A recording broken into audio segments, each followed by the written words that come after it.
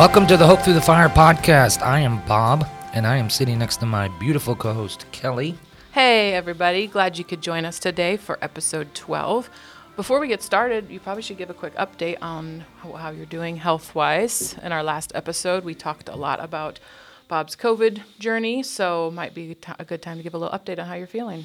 Yeah, I'm feeling pretty good, and my strength and energy is up, and it's really good in the mornings. And then when the afternoon hits, right after lunch, I usually got to take a 2-hour nap. Must be nice. Yeah, it must be nice. It is nice, actually. It really is. I'm still on 2 liters of oxygen all the time, and that really helps keep the oxygen levels consistently high. And then anytime I get off of it for whatever reason, then it kind of goes down, dips down. So there's a lot of times where I get really frustrated because I got to drag this oxygen tank all over the place with me wherever I go. Which, by the way, our kids now refer to as Spot Yeah, or Bob Jr. Yeah, I don't know where those names came from, but it's kind of funny. They're always like saying, "Oh, we stepped on Spot," with my cords, and stuff.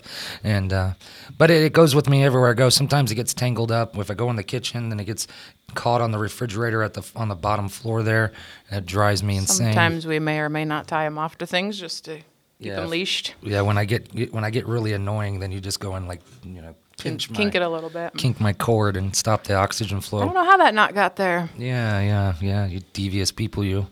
But on a serious note, though, there's been many anxious moments that I have to go through. I constantly thinking, like, is my oxygen levels up? And I've woken up in the middle of the night panicking.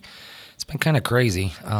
But God has had to remind me in these times, even in the times when I get really frustrated and I just get tired of having all this going on, God has to remind me to be grateful and to help me to realize that He has brought me along so far along in this recovery, because there are so many friends of mine, younger than I am, who are battling for their life right now.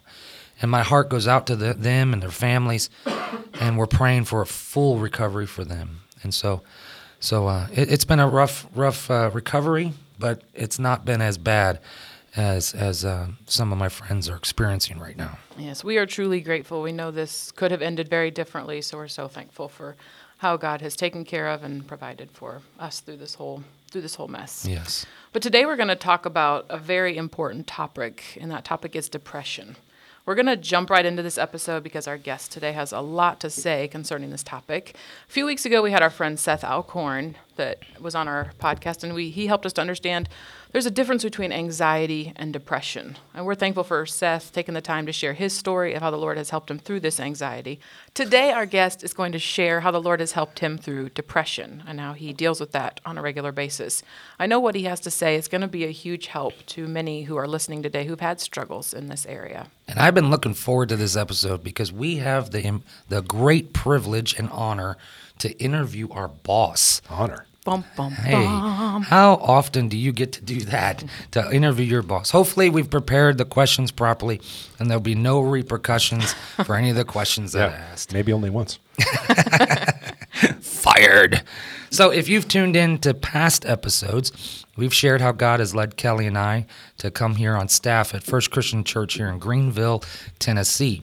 And we have our pastor, Scott Wakefield, on the podcast with us. You heard him talk just a few minutes ago. Scott, it is so wonderful to have you, my friend. Yeah, thank you. It's great to be here. I'm really excited to share about being depressed, as you say, on a regular basis. Thank you for that. Sorry, came out wrong. Yeah. If there's anything I love, it's being on full public display in this kind of way.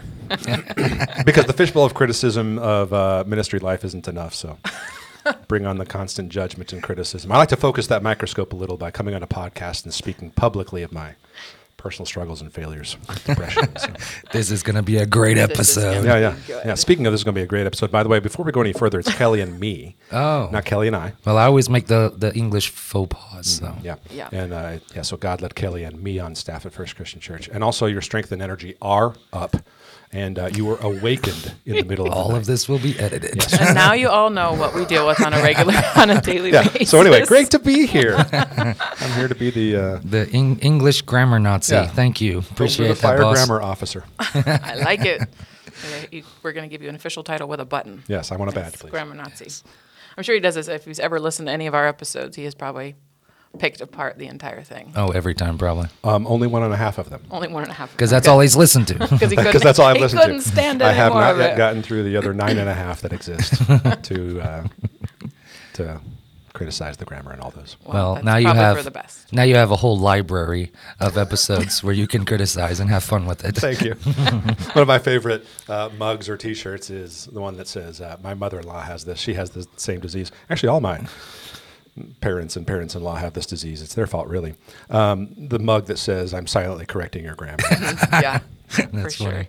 That is Well, so Bob funny. makes it easy. Yeah. No offense, but he makes it easy to. This episode is not about me though, so That's true, but we're going to make it about you, and we're going to pick out all the words and that you have a say whole lot wrong. of fun picking. Scott and I on have been collecting a group of words that you mess We up do on a have a regular list basis. that We do has have begun a to list. take shape. Yes. Go ahead, have fun, tell the world about No, it's my. all right. That's a future It's- podcast. That's Let's future move on. podcast. So it is great to have you with us today. Tell us a little bit about your family. Do you have wife, kids, dogs, cats, hobbies, etc.? Yes. My wife, Dagny, and I, Dagny, Dagny. A lot of You have to people say see that it and every they time, say don't you? Dagny. Dagny is a Norwegian word, name, from a couple sort of generations ago. Cool. I don't think I Would have knew been that. like an older person a couple generations ago, a name that's not really used so much anymore, but was part Pretty of our family. cool. So Dagny and I, by the way, and I there is a proper use of and I. Right. Thank you for. We've been sharing married for that almost part. 24 years. We met at Wheaton College in Chicago in 1994 while playing on the men's and women's soccer teams. No way. Yes, indeed. I don't The think I knew teams had that. traveled together to San Antonio, Texas. Wow. And I took notice of her at the Riverwalk downtown. If you've ever seen, it's a lovely, wonderful, romantic place. Awesome. We have never yet been back. We need to go back someday. Me too. Maybe on the 25th year. Hey, Hey, dog, there you go. let's go on the 25th year. So I took notice of her, and so after we had some scintillating conversation, of course, and engaged in some innocent flirting, after that weekend, on the next Monday, in my college post office box, I received a lovely little typewritten note from Dagny about how much she enjoyed our time together, how scintillating the conversation was, how much she respects me, and how awesome I am, yada, yada. Yada, yada.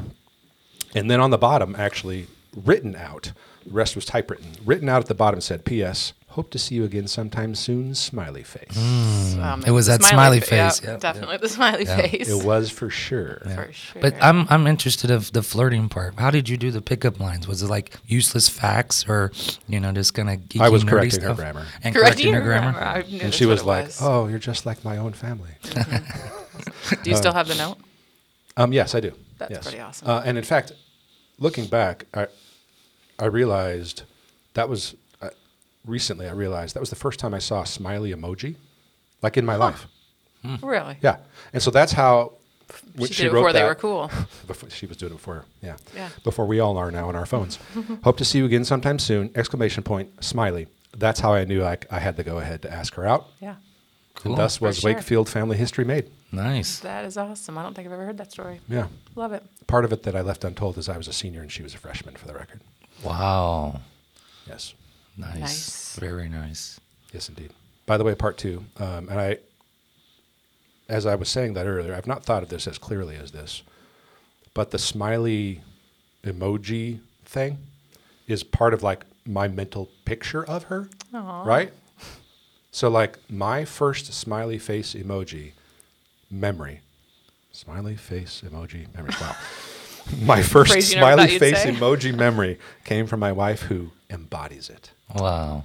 Wow. That so every is- time you see it, you use a smiley face on That's your text now. romantic. Do you think Dagny? I have, yes. That's kind of cool. Remind me not absolutely. to use smiley face emojis when I send him any text. Awkward. That would be awkward. Yes, indeed. So, anyway, So- I digress, as I want to do. So you're a pastor here Yes. in Greenville, Tennessee. And if anybody knows anything about Greenville, Tennessee, it is redneck country. Sorry to all of our listeners who are. But I say that said in a rednecks. respectful Yeah. way. Very Redneck. respectful. Yeah, in the nicest way possible. Very Southern here. And but there is no hint of Southern accent in your voice. So tell our listeners where you're originally from. You're not a native of Greenville, are you? Correct. I am not a native of Grainville. Greenville. Yes, Grainvull. That's how you say it around here in these parts. Actually, there are quite a few mispronounceable parts around here. Which probably drives you Greene nuts. County. Greene Well, County. when we first got here, there's a part in West County called Mossheim. And early on here in ministry, I was out front during the service saying something about Moshine because it's spelled how it is, yeah. Mosheim. Yeah. Yeah. And of course, I didn't know it was German. But the veteran Grainevillians right there quickly and very decisively corrected me at the moment. So it was also, by the way, the first time we have ever had any kind of talkback or interaction from the congregation here at First Christian Church. Oh, wow. Not normal fare for us. That's most time. Not normal fare for us. We've been married since 1997, 24 years. God's blessed us with 3 of the coolest kids on the planet, 19, 16, and 8. We have 2 beasts at home. I call them beasts. They're not dogs. They're beasts of my personal burden. And they're beasts because I allow them to live in my house, not because I like them, but because I love my family. So I keep a healthy sort of alpha male power and distance over them by acknowledging that they exist. But that's it. Only so that they know that I'm in charge and that they do not have any authority over the house, and that their role is to make the rest of my family feel good and to stay out of my way. Grew up doing lots of sports and music, sing and play piano, guitar, smidge of drums, played baseball, basketball, did some track. I was All-State in Ohio in 1991 for the record. For the record. Nice. Yes, a few know that. Mostly because of the other 3 on the relay team I was on. But I digress. And I also played the beautiful game we Americans know as soccer. Football. Football. I follow Barcelona. So I don't just follow them because of Messi. But while we're on it, Lionel Messi is the greatest player to ever play the game. Next question. Next question. Do you want to know some more hobbies? Because I got plenty more of We're good. my ridiculous verbiage in here. That Kelly, like, ask I him. feel like we know enough about Can we you. please move on? Please stop. So how long have you been in Greenville? we And how long have been you here for been? almost 19 full years. 19. And have you been at First Christian Church 19 since full then? years. 19 full years. Okay. Pastoring the whole time? I came as the youth guy, knowing that my predecessor would be a good person to be mentored under and work with. And I was actually seeking out a situation like that, not knowing that I would become what we at the time called senior minister. Not knowing that, but kind of hoping that I could find a place where someone was looking to retire in the not too distant future, so that I could learn from him. Cool. Yeah, Very it cool. worked great. Yeah. Yeah. Well, tell us some background of FCC, as we say, First Christian Church. Many of our listeners are from Greenville, and many of them are wondering or very curious of who your favorite employees are. Hint, hint, it's us, right? Right? I would say that our lead pastor is my favorite employee. Oh, he's a that good makes guy. sense. He's really easy to lead. He doesn't complain a whole lot. Actually, I'd say he's the hardest to lead, frankly. Probably. And y'all are wonderfully easy to lead so far. Thank you. But there's plenty of time to ruin that honeymoon, so Yeah, the jury's still We're out. new in, so. Yeah, it's going to be gone very quickly. Yeah. So, First Christian Church, I characterize us as coming out of a theological movement that was fiercely biblicist. Like we had a whole bunch of ways that we would say, no creed but Christ, no book but the Bible, Bible words for Bible things, a whole bunch of those kinds of sort of phrases, and frankly, looking back, I think, sloganeering. That was sort of a hermeneutical thing for who we were and how we interpreted the scriptures and what church was. But that came out of a really fierce anti-creedal, non-denominational sort of Bible church before Bible church became a thing. So today we are we're more confessional than our roots, which is why I feel like I can say we are even more explicitly Bible-based and Christ-centered in our polity and strategies now than we've been in our past. We're an entirely congregational church led by a plurality of elders. We have 2 sites. We're working toward our 3rd. Thank No. you so Is there much. something I missed that you want me to cover there? Because as a people pleaser, I want to know if there's something that you were looking for that I didn't put in there. You're good. You're good. We do have one very important question. Okay. Are you, as the Germans would say, Oof. Morgenmuffel or a Morgenmensch, a morning person? So Morgenmuffel meaning that you're not a morning person. You're kind of a jerk until you have your coffee and you. Which one would you say you are? Morgenmuffel, Morgenmensch. I know that on the inside I am one way, but I have learned to become the other. So what I would say is Ich habe mich diszipliniert en morgen Mensch zu sein.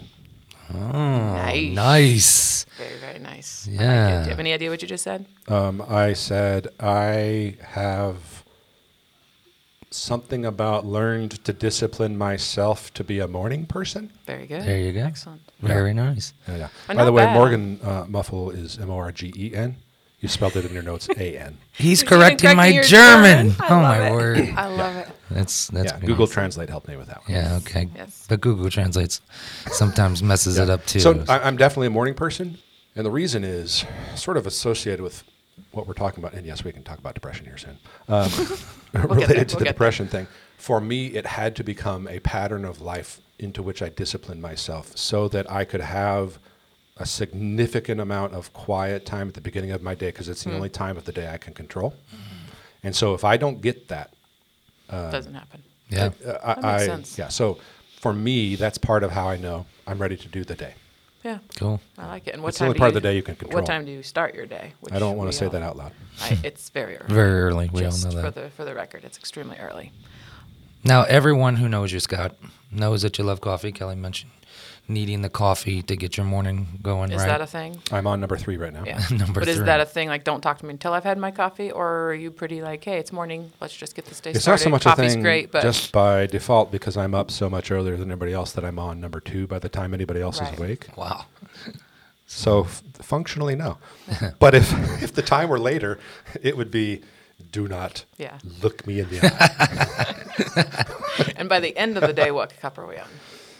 I stop, when you get to about 50, you learn to stop at a certain time. Wow. And so, why, did that sound old to you? What, 50? Oh, I'm sorry. Are you talking 50 I thought you age meant or 50 cups? Oh, Oh, I thought 50 cups too. I was like, cups. dude. You're talking about age. We're over here Hardcore. thinking you're saying cups. It's like somebody has a problem. I do have a massively driven inner disposition, but that would be problematic. And your bladder, your poor bladder. Good gracious. Well, I do go many times a day. However, Thanks I for usually sharing. get to about TMI. 4-ish, and about 3 o'clock I'm done at the latest. Okay, that's not I'll do 3 in the mornings and then 1 early afternoon-ish. That's and that's not, it. That's not crazy. now there's Down from 6. there's a Down from bunch 6. of different beans and stuff like this. Yes, I don't know indeed. anything about coffee. What kind of coffee beans do you like the best? I like most forms of pea berry, and a pea berry is a bean that's smaller and it's more condensed and its taste is sweeter because of that. So I don't really like as many of the dark and chocolatey beans. Robust roast. And Yeah, the Charbuck cigarette blend. I like the sweeter because there's more tastes to that. So I like there's a Costa Rican I really like. Rwanda is often very good. so you're a coffee Ethiopia. connoisseur. You don't just drink coffee because it's there. Like, you experience coffee. I do few things superficially, sadly. That is true. Because that is a tyranny in its own right. And then I do have to ask, have you ever tried the coffee that comes from cat excrement? I've heard it's a delicacy in parts of the world. Yes, Kopi Luwak. You have tried it. Or civet coffee. Yes, I have. Once. That's a shock. But I think it was a not so fresh batch. Oh. So it Wasn't was great. fine. It wasn't necessarily good. It was just, Yeah. it didn't taste poopy, Well, there's that. but it wasn't awesome. It was coffee. Was it like, did you have to turn your brain off in order to drink it, knowing it's, I couldn't do it, I don't think. I'm that way. Yeah. I have to decide I will do this thing because I'm already emotionally in a place where I'm like, this is cat poop. It can't be good. It feels wrong. Yeah. Right? So Yeah. It can't be right just because it feels I don't so remember exactly that moment, but I'm with you on that. Yeah. Yeah. That would definitely have to be a brain turning off Yes. moment for me.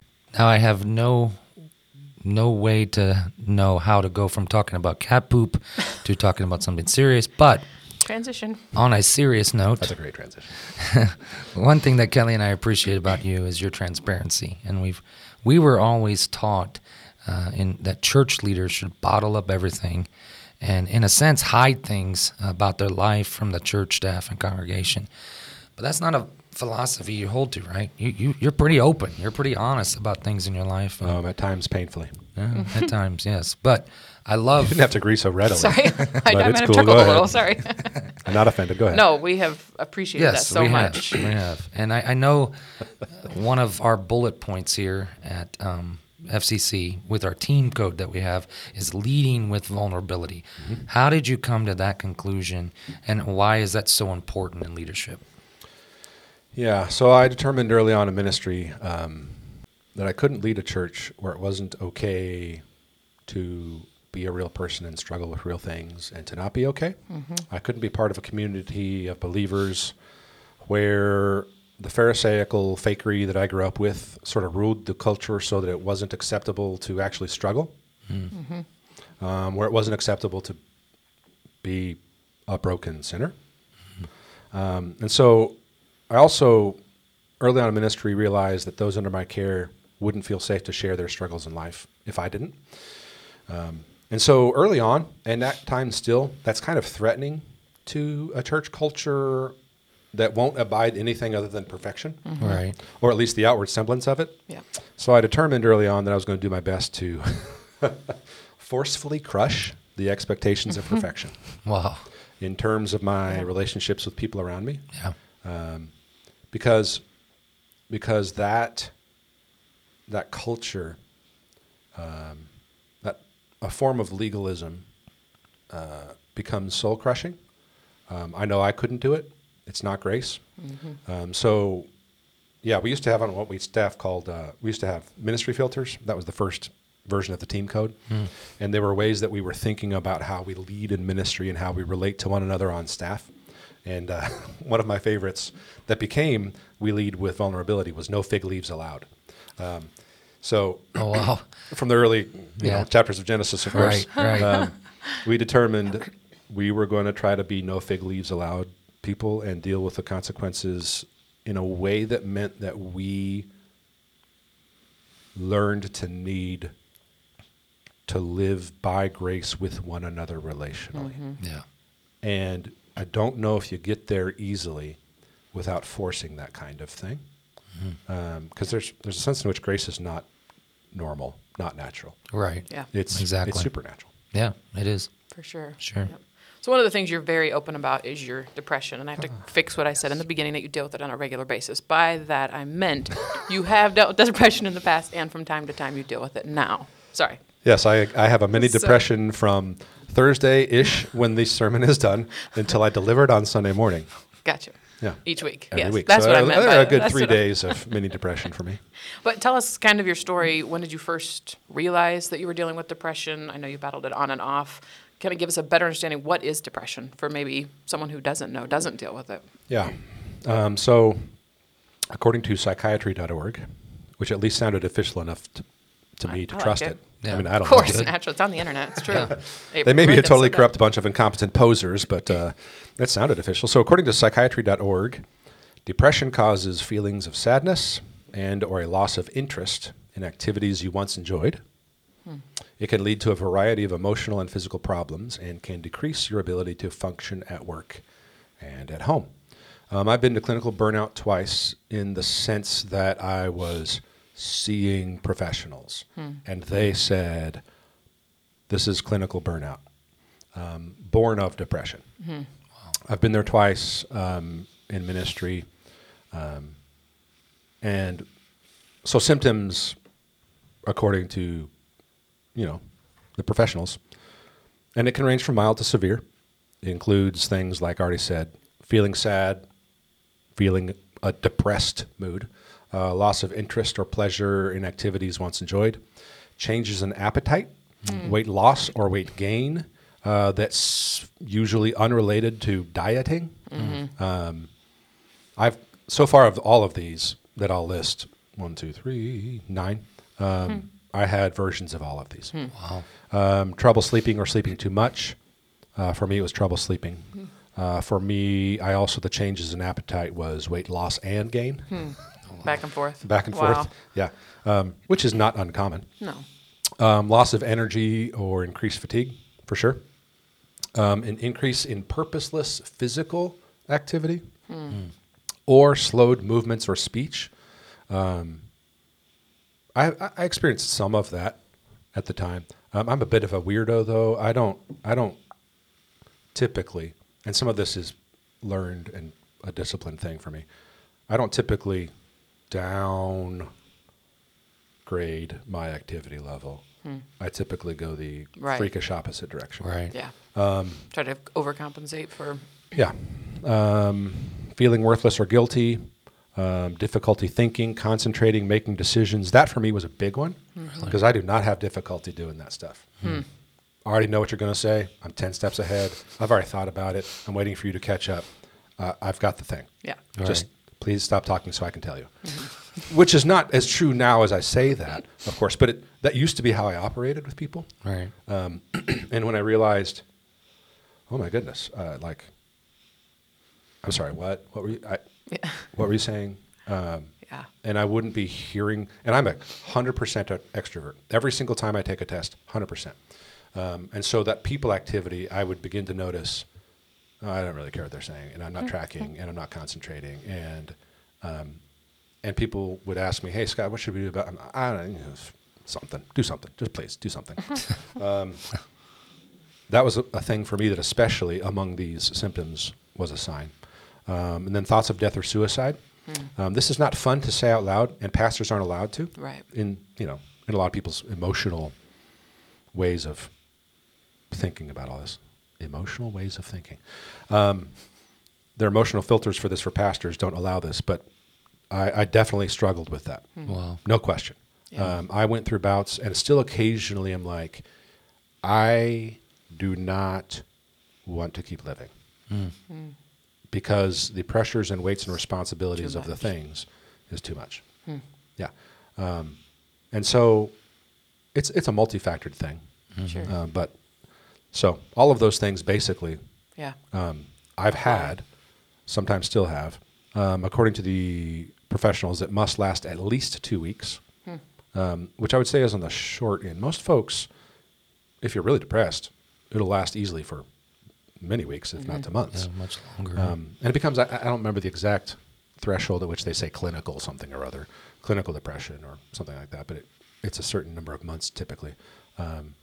So symptoms must last at least 2 weeks and represent a change in your previous level of functioning for an official diagnosis. Wow. So I distinctly remember one particular moment when I first realized that I was truly depressed. And it was not something that I had ever noticed or struggled with that much until then.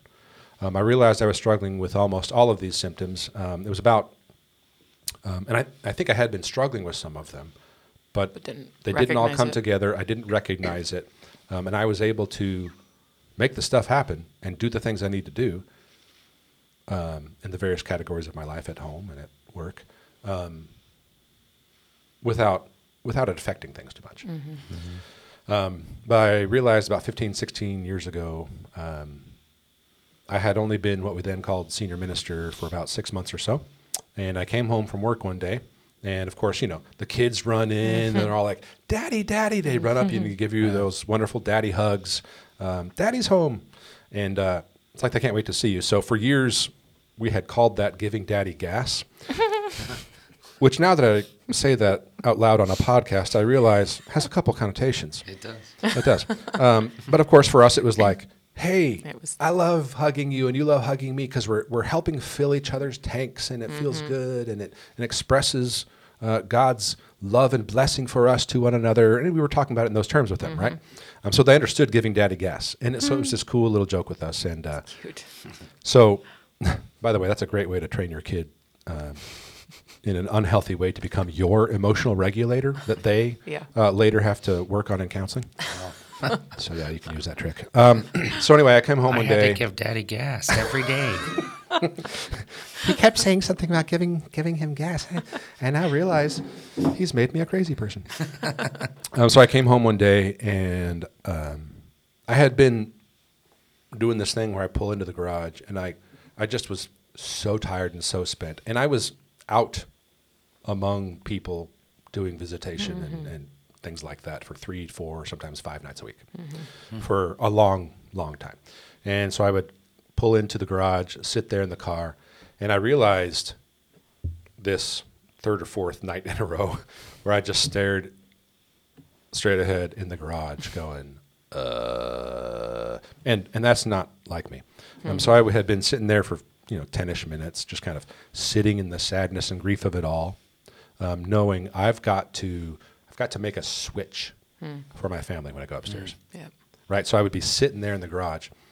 And so I walked upstairs, I sat on the couch, and the moment was, the kids come up, they started giving me gas, and I realized something's very wrong because this isn't working.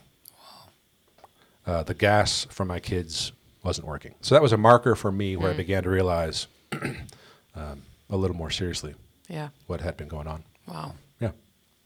So we grew up in an environment where depression was a taboo subject, or just not talked about, or just not experienced. Yeah. If someone was depressed, they were just not trusting God enough. That's right. After dealing with a small bout of depression myself in our early days in Germany, I know it's a very real thing, and there was nothing I could do to pull myself out of it. Can you kind of talk to the fact that many Christians, more than will be willing to admit it, deal with depression on a regular basis? I know people probably think they're bad Christians because they're dealing with depression. They don't want others to know because it'll make them look like bad Christians. I've known many people like yourself who have a very strong faith in God, believe in God's sovereignty. But we've known people who, like yourself, who have a strong faith in God, believe in his sovereignty and fully trust in him and believe him for everything, but still deal with depression. Can you speak into that a little bit? What is it like? Maybe talk to the fact that it's okay to not be okay sometimes and what that looks like for you. Yeah. I think the opposite of saying it's okay to not be okay, with which I agree, the opposite of saying that is it's not okay to not be perfect. Yeah. I just don't think it's real life in a broken world to expect anything remotely bordering on perfection from sinners. Right. I actually think it's bad theology.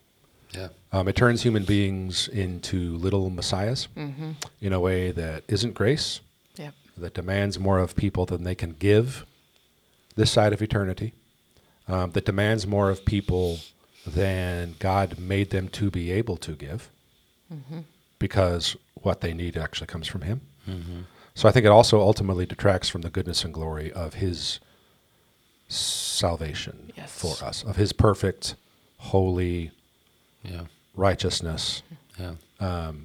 So I think it's damaging to act like it's not okay to express the things that are struggles for us. I think that there are limits. Sure. I, for one, don't like to be, we used to joke about EGR people, extra grace required folks. And extra grace required folks in ministry are those who are entirely coming at you all the time with their things, and that's all that is your relationship with them. It is not, how are you? Right. What can I learn about you? Yeah. How's it going for you? Yeah. What's going on in your family? How can I help you? How can I pray for you?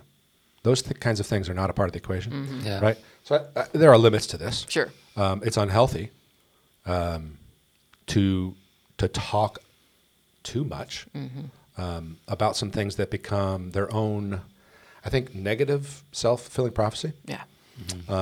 So I, for one, try not to talk about it too much. So I try to balance that. But I do think it's damaging to quash a culture of people being safe to speak with others who are believers, saved by grace. I think it is damaging to make it unsafe for people to talk about the things they struggle with. Yeah. Right. I agree. It teaches That's really good. it teaches the opposite of grace. Yeah. Yes. Yep.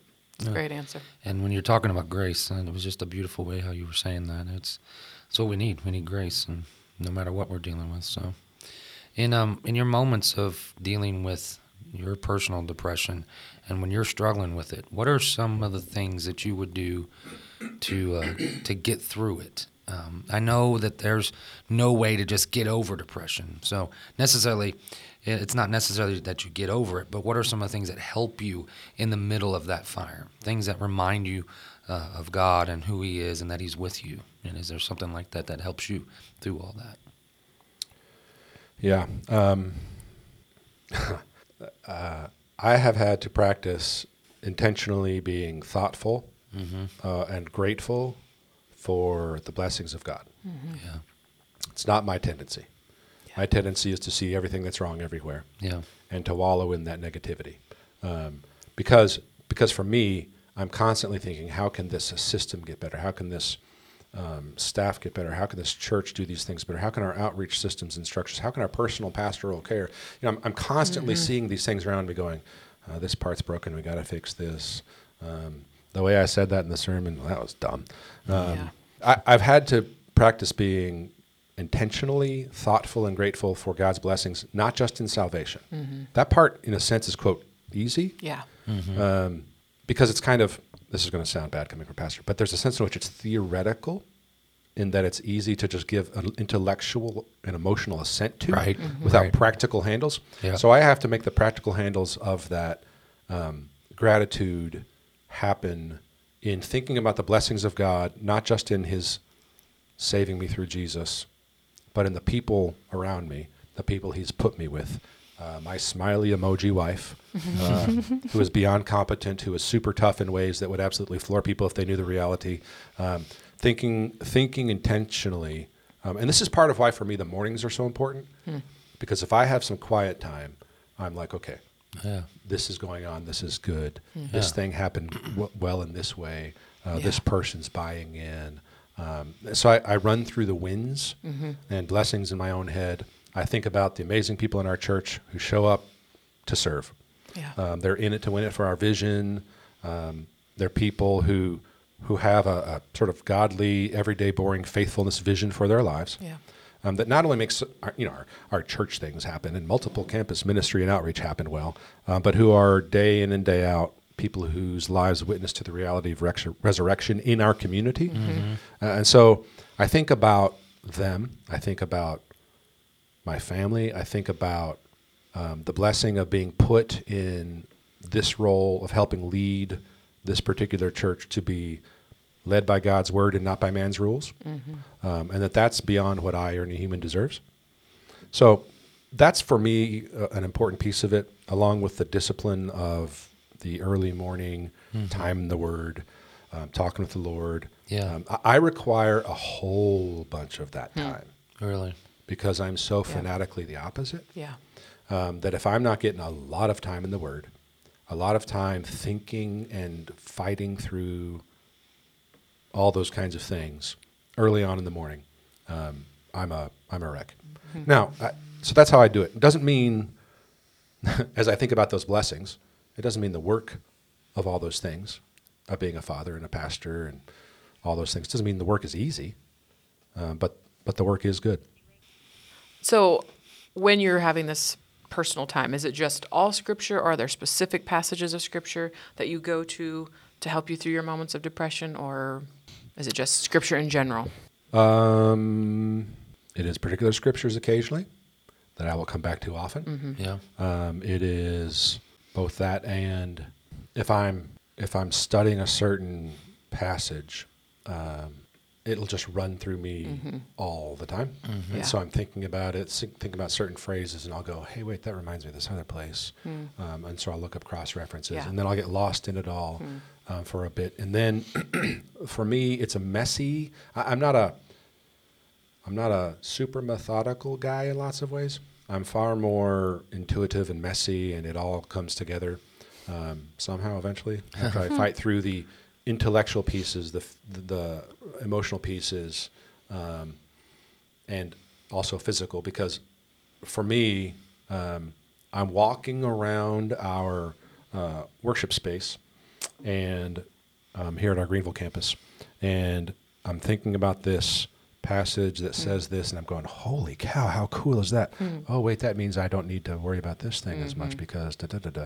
And then I'm off on the emotional pieces, how it applies to me, how it applies to others in my congregation. And so I'm doing this sort of thing that, this has become a jumbled, messy, intuitive answer. But for me, it is not a clean thing, which is part of why I say it requires a lot of time.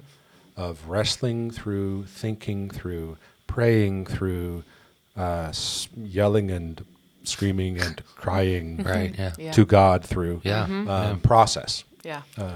It sounds like what you're describing is what it means to meditate on the scripture. Yeah. Like you're just Yeah, not Joshua reading. 1:8. Exactly. You're not Absorb it, not just read it and, oh, that sounds nice. On his Yeah. law, he meditates day and night. One particular passage for me that's kind of been a mainstay is Psalm 121, 1 and 2, which is, I lift up my eyes to the Yeah. hills. From where does my help come? My help comes from the Lord who made heaven and earth. For me, that started to be a mainstay passage because I imagine myself doing the thing that it says in the psalm. I imagine myself looking up to the hills because one of the first times that those verses came alive to me was when it was many years ago. I was doing a graveside here out in the county, and the backdrop was the beautiful mountain range that we have here in God's country of Greene County. Thank you very much.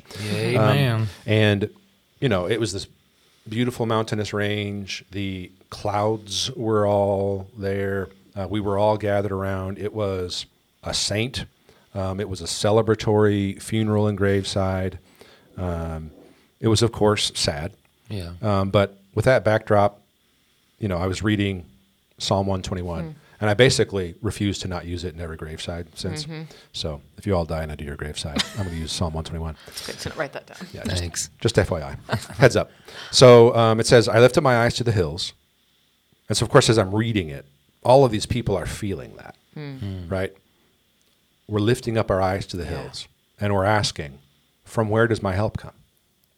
And the answer is, my help comes from the Lord.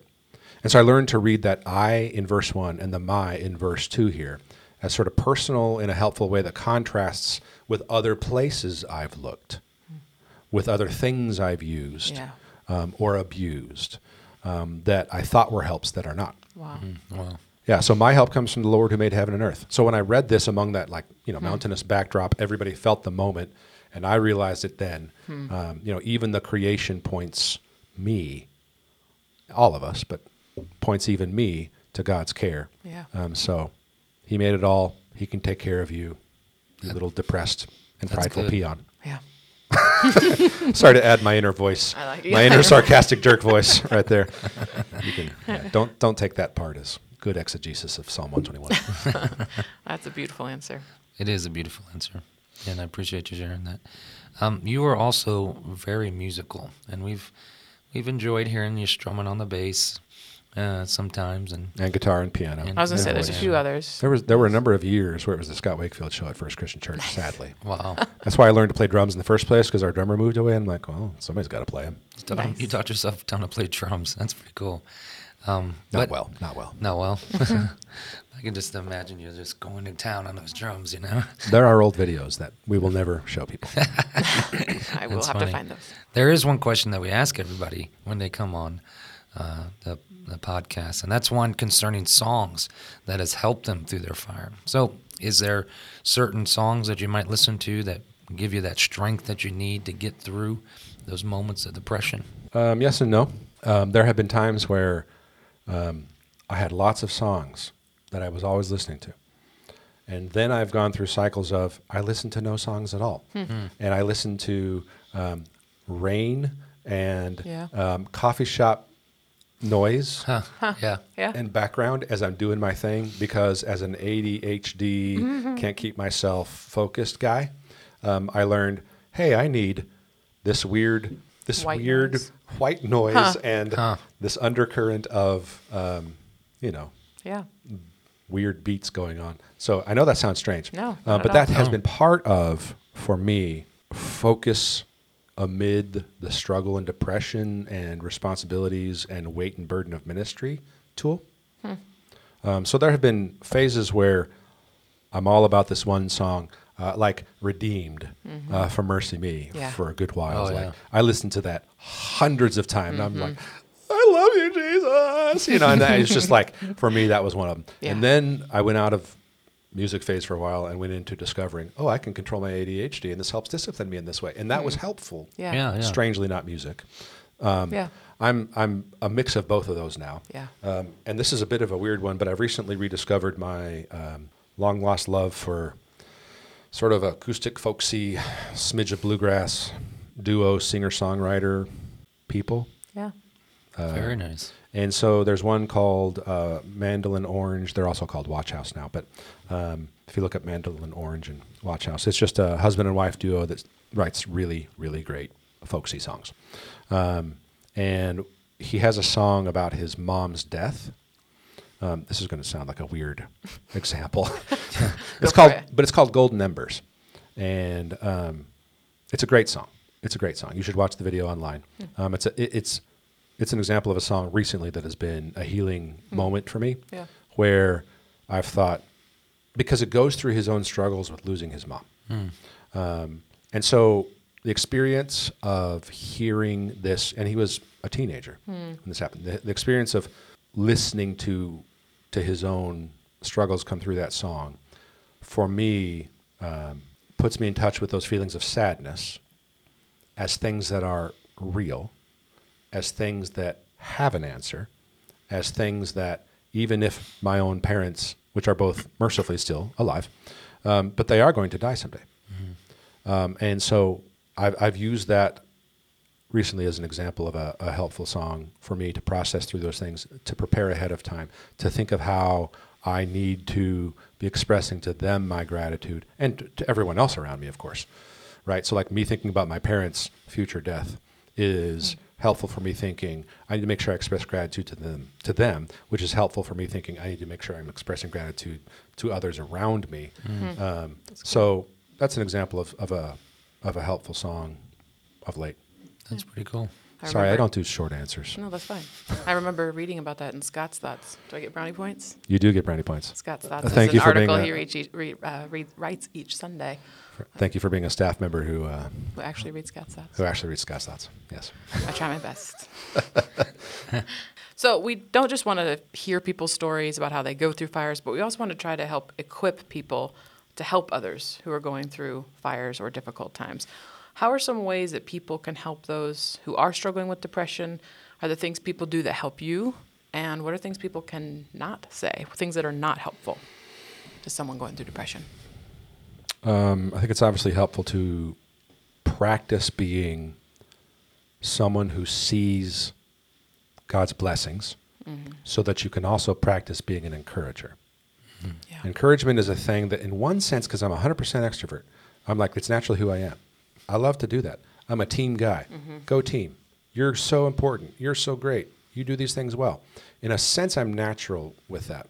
However, through time, as responsibilities mount, as your ability to do those kinds of things effectively reduces when the responsibilities become beyond you, and you have to train others and you have to help others do those kinds of things. That piece of what used to come natural is not as natural now, because I'm constantly struggling to fight against the inner voices and the things I see that are wrong, my own failures, etc. So I've had to try to learn to, again, think about God's blessings and be grateful for them, so that I can see those in others and learn to encourage them. So I think encouragement is, it's an easy answer. It's an easy Sunday school answer. But I think it's actually helpful and true and right and good. Sure. Because it names the work of God in others. And so I try to do that in ways generally that aren't just like, hey, you're doing a great job, high five.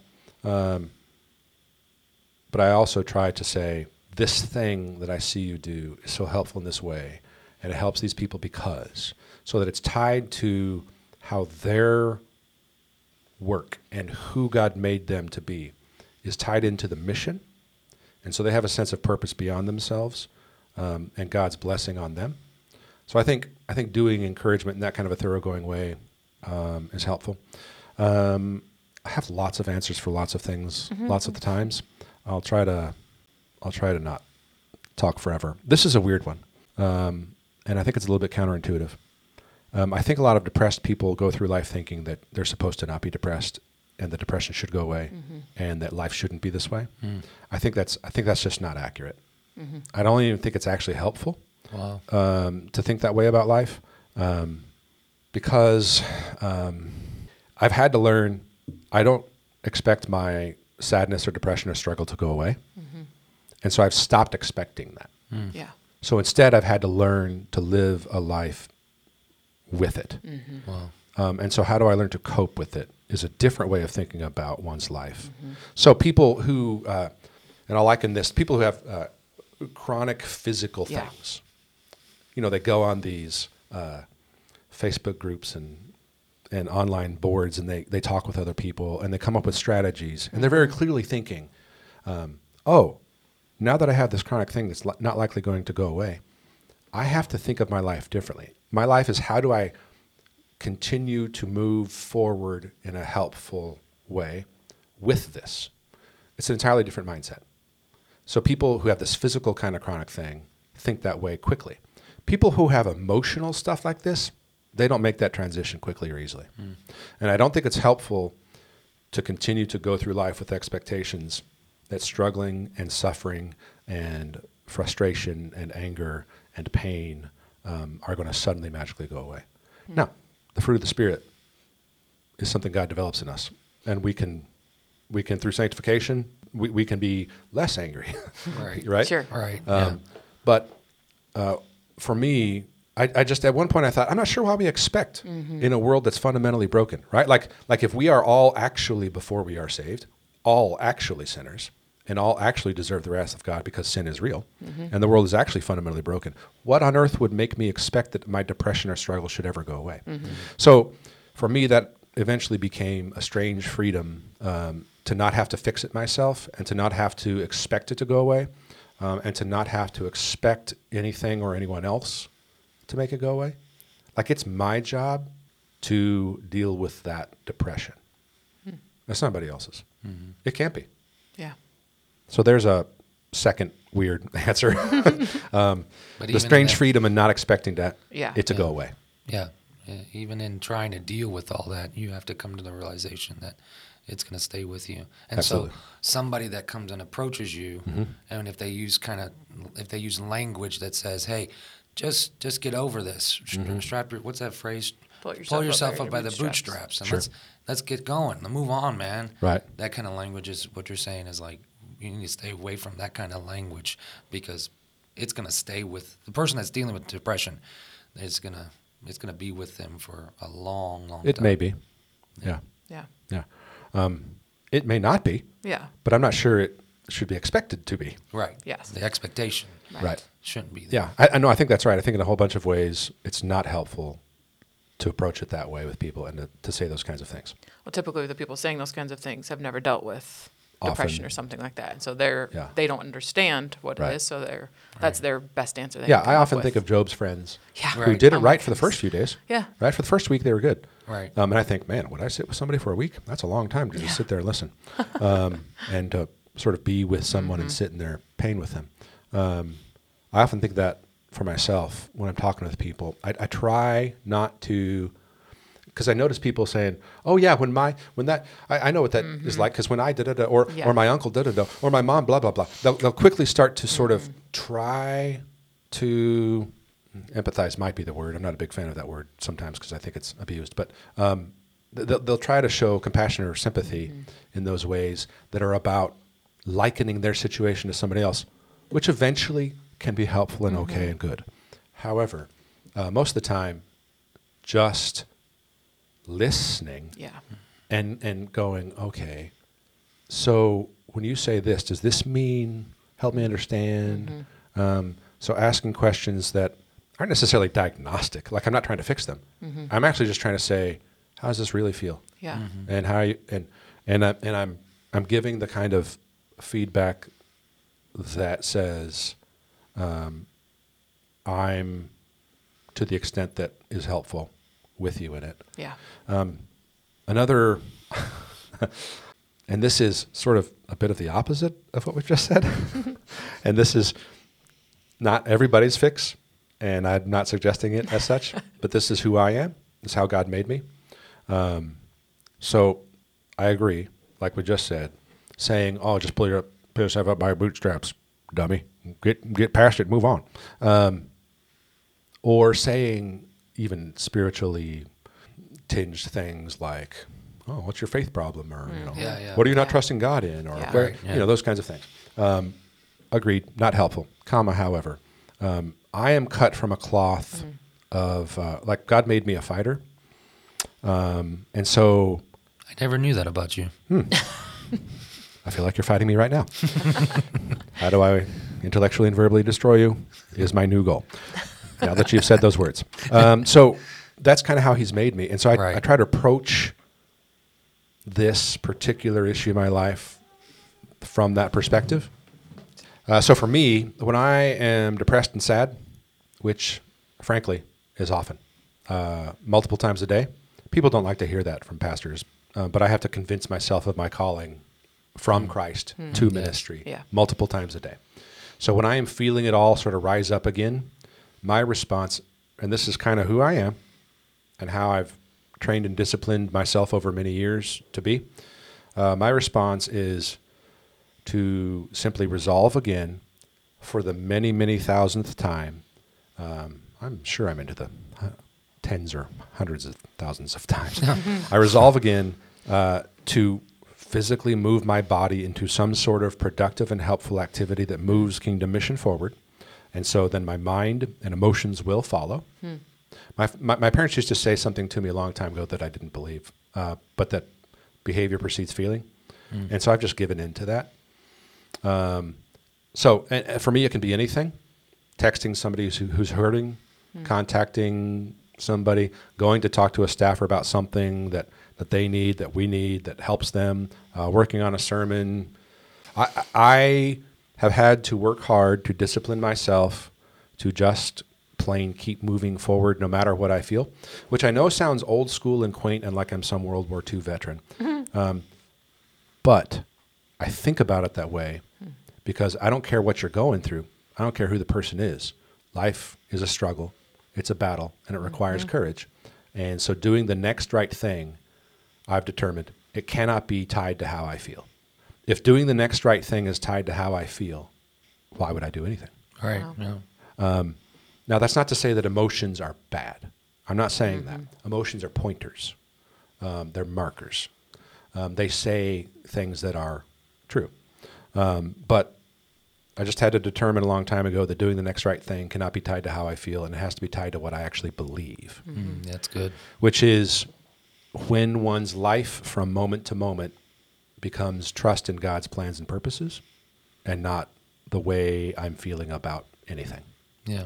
And the hard part of that, of course, is it doesn't remove the sadness at all. Right. No. Right. And I don't, and I got there over many years of discipline. Not that I do it perfectly. I don't at all. I vacillate constantly. Consistently throughout the day. So that strategy for me, it doesn't remove the sadness. And that, I wouldn't say that strategy is for every way. God made me a certain way. Believe me, I'm so incredibly full of prideful drive and ego and push forward no matter what. Well, everything you've been saying today, Scott, is gold. And Right. Thank you for saying that. Thank Thank you for lying to me. I mean it. This has been really It's good been stuff. very good. As an And addicted to people-pleasing person who is addicted to people. Thank you for saying that. Yes, but we do really appreciate you coming on today, sharing with us your story. And I hope that this has been a help to others who may have been experiencing bouts of depression. I recently read a statistic concerning depression in the United States from the National Institute of Mental Health. Now, that sounds very official as well, doesn't it? It does. And that it said in that Must be true. It must to be, be. because it was in the internet. But in that article, it said an estimated 17.3 million adults in the United States has had at least one major depressive episode, and this number represents 7.1% of all U.S. adults. So, the reason why I gave those statistics is because this is a real issue Sure. that the church has to face. And they're going to need resources to minister to people who are struggling with depression. And I was wondering if you could share a valuable resource that we have here at FCC that we use to help minister to those struggling with depression and other difficulties in their life.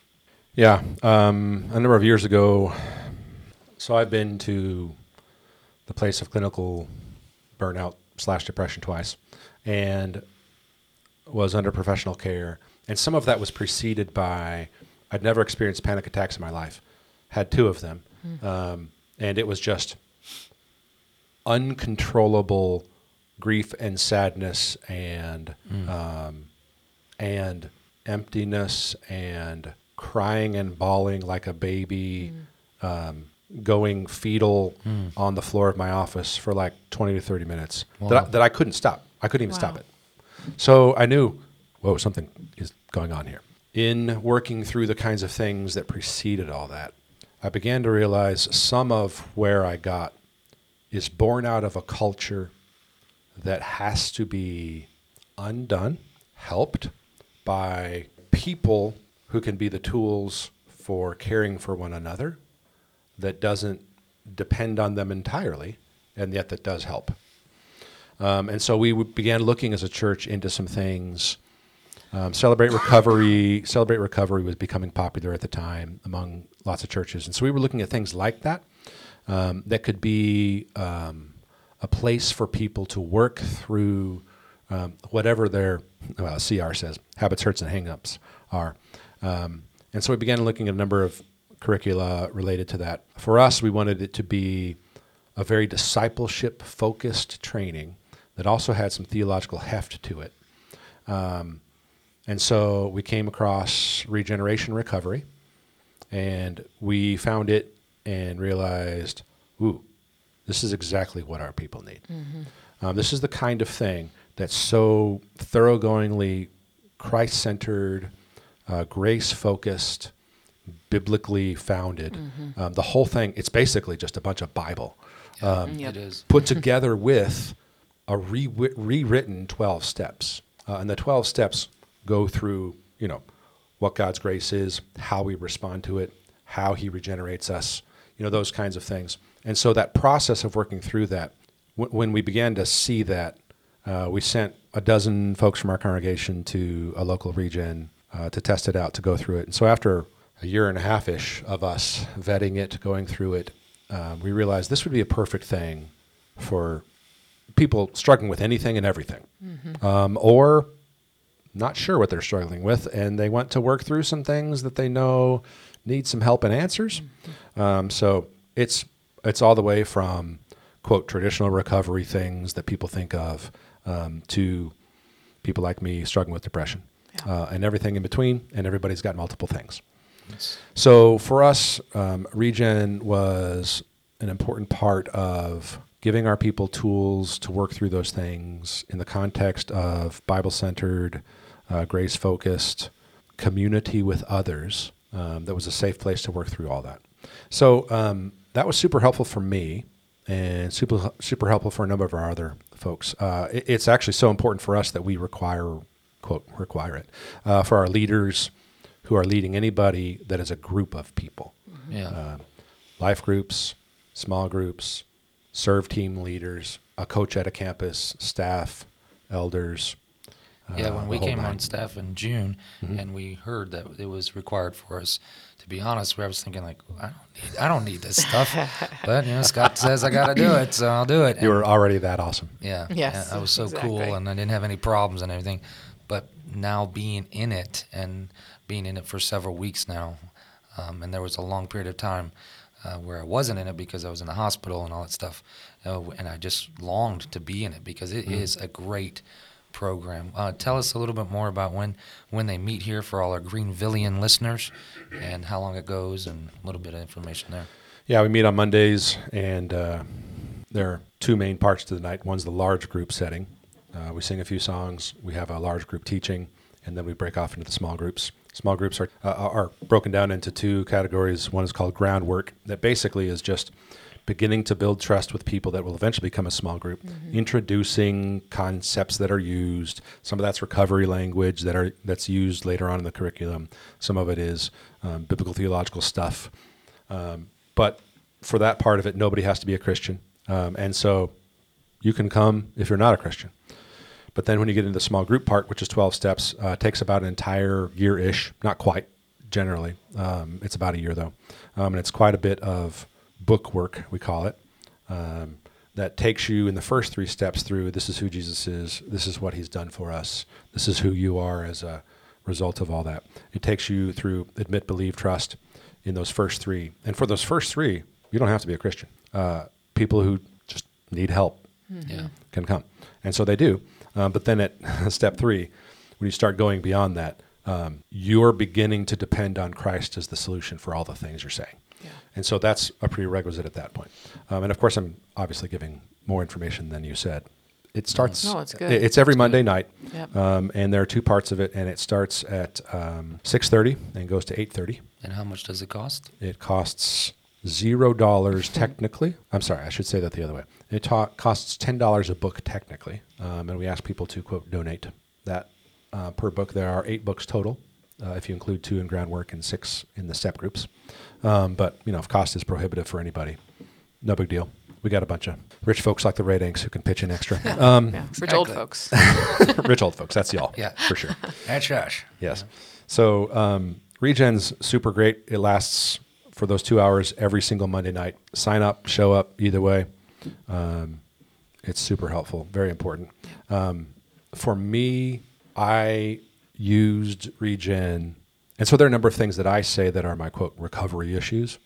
I say, hi, my name is Scott. I have a new life in Christ, and I am recovering from performance-based acceptance. That's the first thing I say. And so I realized in working through Regen, so much of who I became was related to sort of performanceism, like my worth and value is based on how I perform, which of course is based on other people. And so then I realized, oh, I'm a people pleaser. I'm not just like an achiever of things. I'm a pleaser of people. And that's where that comes from. Yeah. And then I also realized, oh, wait, that's a form of a Pharisaical sort of law keeping that I learned from them that I also have imposed on others. So it's also a works righteousness. So in working through Regen, I realized performance-based acceptance for me is a way to say all of those together, meeting my needs from the praise and adulation of others, them thinking I'm capable, them looking up to me, blah, blah, blah. And that was born out of a lot of things that I grew up in. So that's just one example of a number of things that I say that are my, quote, recovery issues. Yeah. That fed for me what eventually became depression. Wow. Yeah. Well, our time has gone, but it's been a joy hearing your story. Thanks for sharing, Scott. I really Yep. appreciate it. Glad to be here. As I said earlier, I hope this is a help to others, and I know it's been a help to me. Yes. Yep, definitely. Very much so. You bet. Maybe we have a listener today who's hearing this interview and you've been encouraged by Scott's story. We want to hear if this has been helpful to you. Let us know through Facebook and Twitter, or go to thehopethroughthefire.com and connect with us through the contact page. Thank you, Scott, so much for taking the time out of your busy schedule to come Yep, on the podcast. It's been a great blessing. And Thanks, y'all. Yeah, it's been awesome. Yeah, go ahead and like, share, and subscribe if this has been a blessing to you. And be sure to join us next time as we hear a story of hope through the fire. And hear how God turned ashes into something beautiful. I know you're able, and I know you can see through the fire with your mighty hand. But even if you don't, my hope is in you alone. I know the sorrow, I know the hurt would all go away if you just say the word. But even if you don't, my hope is in you alone.